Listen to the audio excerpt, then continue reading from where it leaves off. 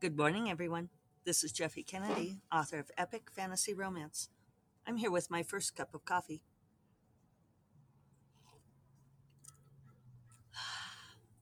Pretty wonderful. Today is Monday, October 10th, Indigenous Peoples Day. Here in the United States, certainly in New Mexico, I think there are places in the United States where it is still Columbus Day, but I believe federally it's officially Indigenous Peoples Day.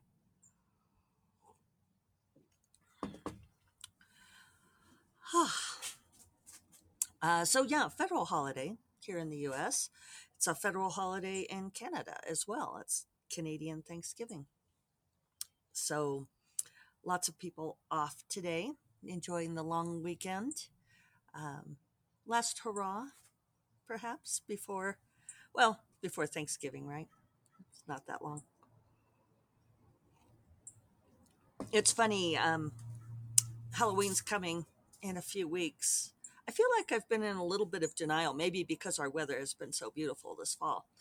But it's like, oh, I should probably get out my Halloween decorations at some point, though I'm not sure if I feel like it. I don't know why. I think I'm not feeling like it's really Halloween yet. I mean, I still have, if you're on video, you can see the flowers behind me. The flowers are still blooming here. I did notice on my calendar that, oh, I mentioned this on Friday, didn't I? How I'm becoming my grandmother by marking things on the calendar, but sometimes it's useful that I brought the potted plants in on October 10th last year. So today. And we're just nowhere near freezing yet, so I don't need to do that.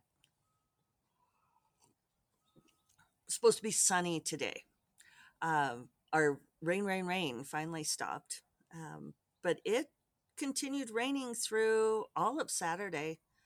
And by yesterday morning, I guess Saturday evening, the clouds were really starting to lift, clear out. But we got over an inch of rain. That's a lot for us. And my mom says they've been getting a lot of rain in Tucson, which is unusual for them to get it in October. So, unusual weather patterns. Yeah, so maybe I'll get enthused about putting out Halloween decorations. David keeps wanting to do a neighborhood party, and I've been kind of putting that off. Uh, one of the things about planning a party is that I don't know how David's going to feel on any given day. And yeah, so it just makes it kind of difficult to plan.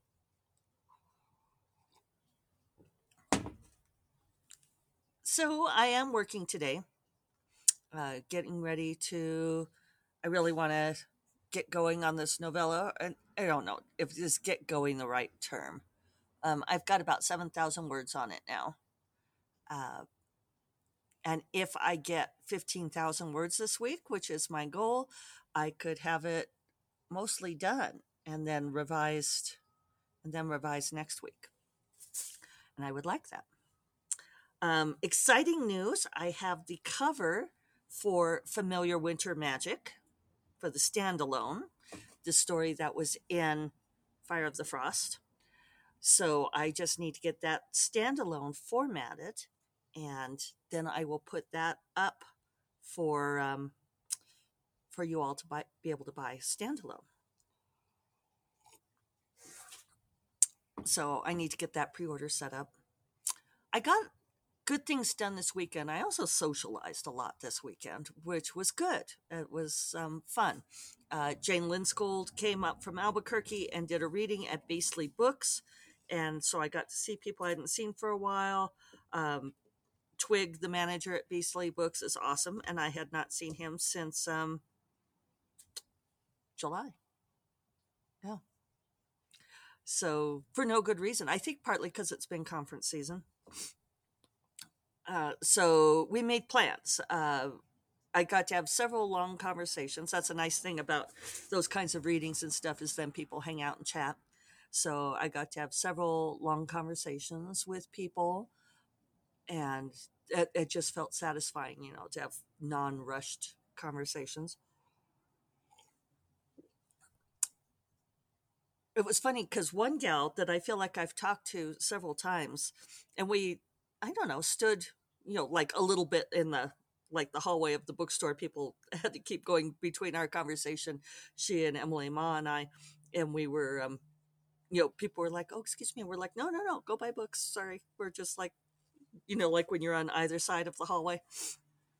There wasn't really a better way to do it. It's not a big space. But then she says to me, I bet we stood there and talked 15, 20 minutes. And finally she says, well, she said, sometime we need to sit down and have a real conversation. I would like that. And I mean, like, she's been to my house. So I'm not sure. What does that mean? Am I overthinking?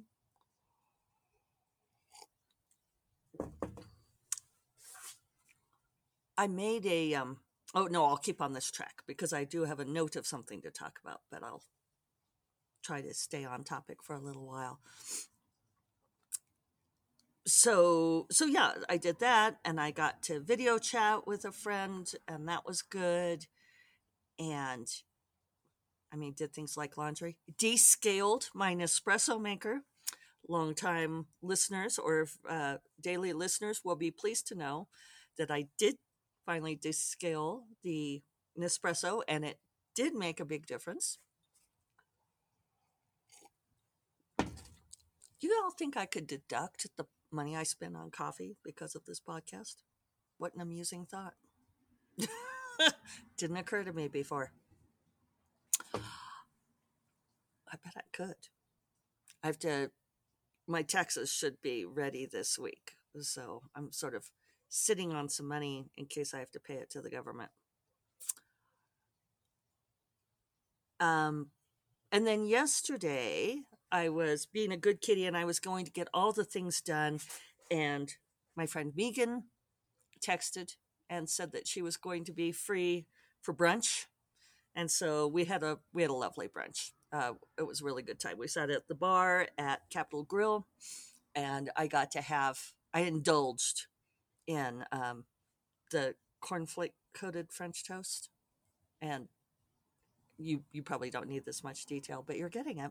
And it was the combo, so I had the ham and the eggs, and I got the mushroom gravy on the side for the ham, and it was delicious. And we had Bloody Marys, and then we had mimosas, and we had great conversation. And then I came home and I did start getting my fall winter clothes out and putting the spring summer away. So I am moving my way into fall. So, but I have a number of businessy things to take care of, including getting that pre-order for Familiar Winter Magic up. As soon as I get that done, I'll do the cover reveal so that you all can order it. Uh, probably, it'll probably be available by like tomorrow or the next day. So, and the cover's really pretty.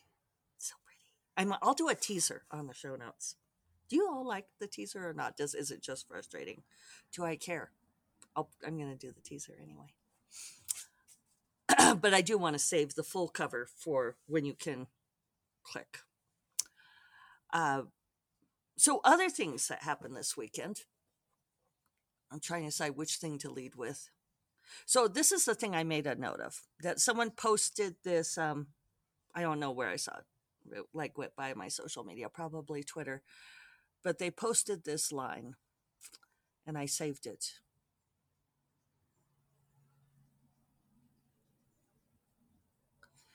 She loves the bare, the withered tree. She walks the sodden pasture lane. And that's Robert Frost. She loves the bare, the withered tree. She walks the sodden pasture lane. Two lines. Two lines. And admittedly, I've always loved Robert Frost. But it's, she loves the bare, the withered tree. She walks the sodden pasture lane. So 8 words? No, I did that wrong, didn't I? Um, 7 plus, it's easier to look at it, do it. 7 plus 6. So 13 words. 13 words, not even, as my agent would call them, $5 words. And yet it evokes such a strong image. And and even just seeing it go by on Twitter, I went, oh, and it gave me that visceral feeling. How does a person do that in so few words? Uh, I just, and I, it struck me in part because I didn't recognize which poem it is. And I have the big Robert Frost compendium, though it's probably easier to Google it. But I've been thinking about that so much. I was talking to an aspiring author not long ago about, he was telling me that the critiques he's getting on his work is that people say that they don't feel confident in the story that he's telling and that he's not sure how to fix that. And I said, I always come back to this analogy of when I was in graduate school and I took a play directing class, um, mostly so I wouldn't be science brain all the time. And as the final part of the course was we put on one act plays for the public. And it was very interesting to me because one of the things that I learned from play directing was that the where I wasn't crystal clear on what was going on in the play and the story, the audience was also not clear. Or vice versa, where people told me they didn't understand what was going on, those were parts where I hadn't been really certain of what I was trying to show. And so it's this intangible aspect of the creative story, right? Where the person who is crafting it, who is delivering it to you, and with play directing, you're taking someone else's words and putting it out there for you, that somehow, I don't know, I feel like we cannot get away from the fact that there is this subconscious communication, and that somehow a poet like Robert Frost, an amazing poet, gorgeous poet, um, accolades, that somehow in those few lines that he had such a crisp understanding or crisp feeling that he layered into those 13 words, that it evoked something visceral that I could I could see this image, and that it gave me an emotion. It gave a possibly indefinable emotion, an emotion of 2 lines and 13 words. And so I think we come back to this when people talk about what is good, what is art, who am I? That, and in many ways, are not easily definable, not easily understood. Certainly not something that is always teachable or learnable. Maybe it might be something that we put together over time with our craft. So this is the other thing that I've been thinking about, is like reader expectations. And I think I'm going to write up, probably for my blog post Wednesday, I should like write up a real essay for it. But it's a big difference between, I used to get paid for essays, now I put them on my blog. But reader expectations, making the reader happy. So someone who was reading Bright Familiar told me that they were very surprised, and this is ever so slightly spoilery. I mean, it's about an event that happens later in the book, but tell me if, I mean, you could tap out for like a minute. I wish there was a way to like selectively mute. But anyway, the point at which, I think I can do this without spoiling, when they're trying to fix the levee. And so the spoiler part is, dun, dun, dun, is that Gabriel succeeds. that, and it's a big show. And the person who was commenting on this said that they thought that it was going to be a failure, that it was going to go very badly, and that this would be like a more standard fantasy novel trope. And they had commented that I do things differently, and that I get tired of this sometimes, this thing of your audience must expect different things. And I think that by that audience, we mean romance lovers, right? And so I've been thinking about that, and I thought, well, yeah, definitely I wanted that to be a big display for reasons. I also felt like Gabriel had suffered through the whole ignominy of trying to raise the Mans. But this person was commenting saying, I think you do some things in your books, and they're just trying to understand how I do what I do, sort of studying the way that I do things. So it's not intended as criticism, but they said, I think you put things in your books just to make your readers happy. And I've been thinking about that, and I'm like, well, yes. I do things to make my readers happy. And writing this novella, the Sugar Plum Holiday novella, which has turned out to have slightly more conflict than I anticipated, but still, I'm writing this entirely to make my readers happy. And it's like, why is that a debate? Why is there the converse position where maybe we are not making readers happy, where we don't do things to make readers happy because it is somehow more meaningful, right? And so we can have all of these debates about the intensity of literature and, what is literature, what is art. Hummingbird is over here. Hummingbirds are still here. It's not time for Halloween decorations when there's hummingbirds. I can't bring the two of them together. And I know many of you live in much warmer places than I do, but still. Yeah, drink up, honey, because you are going to have to head south. We'll miss you. Anyway, sorry, back on topic. I was reading this book, and I'm not going to say what it is, but it's a book by a very well-known author who is also a friend and who is a wonderful writer. I very, very much enjoy their writing. They've won big awards, deservedly so, I think. And I was reading this book and enjoyed it at first, but it had begun to feel like a slog. And where I was just like, ugh.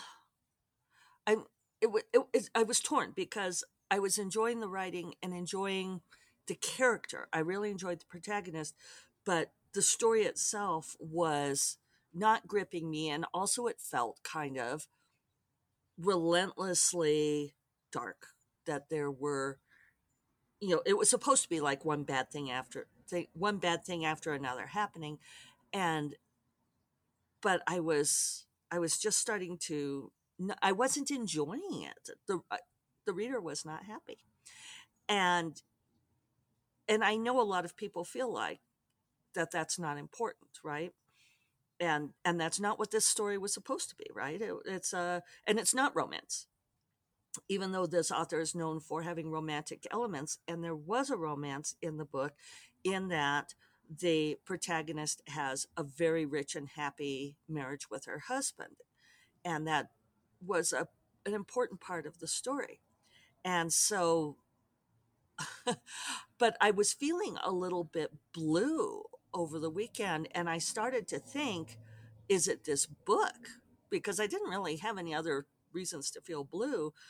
Um, other than like maybe a lot of rain. But normally I like that, right? And so I thought, well, maybe this book is kind of getting me down. And so I was considering DNFing it, because I thought, life is short and I don't want to read, if I'm, yeah. And so, and then the author killed the protagonist's husband. And so I was reading this yesterday morning. Yeah, yesterday morning with my coffee out on the portal.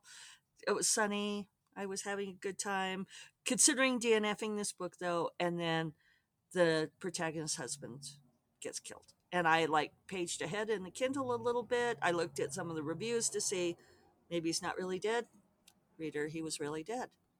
And I know that the author did not break the contract necessarily because this was not a romance. But I didn't see it coming and I didn't expect that major of a character to be killed. And I I tapped out. I thought I cannot do this. And so in this case, I was not happy. And I know that there are many people who will say that I don't need to be happy as a reader, right? And that's not what this book is supposed to do. And many, many people have loved this book. I mean, like 1,600 reviews on Amazon, very, very high rating, well thought of book. In fact, the negative reviews, the things that people didn't like about it, amusingly had to do with not liking the protagonist as being a prickly heroine, which you all know how I feel about that. You know, it's like, fuck that shit. Uh, that didn't bother me at all. But yeah. So, I mean, that's one thing about being largely a romance reader is I want to read happy stuff. And I don't mind darkness as long as I get that reward of the occasional happy thing. Um, I would be curious to know, those of you who have read Bright Familiar, if you were surprised that Gabriel succeeded at the levee. Uh, I felt like there had been the moment with finally succeeding at raising the man's, but it was a private moment between him and Nick, whereas this was public, and I felt like it was needed. I don't know. Anyway, thoughts for the day. I'm going to leave you with Robert Frost's words, and I will talk to you all tomorrow. You all take care. I guess I always end with my sign off, don't I? Let's just read it one more time. She loves the bare, the withered tree. She walks the sodden pasture lane. It's a beautiful fall image. All right. I will talk to you all tomorrow. You all take care. Bye bye.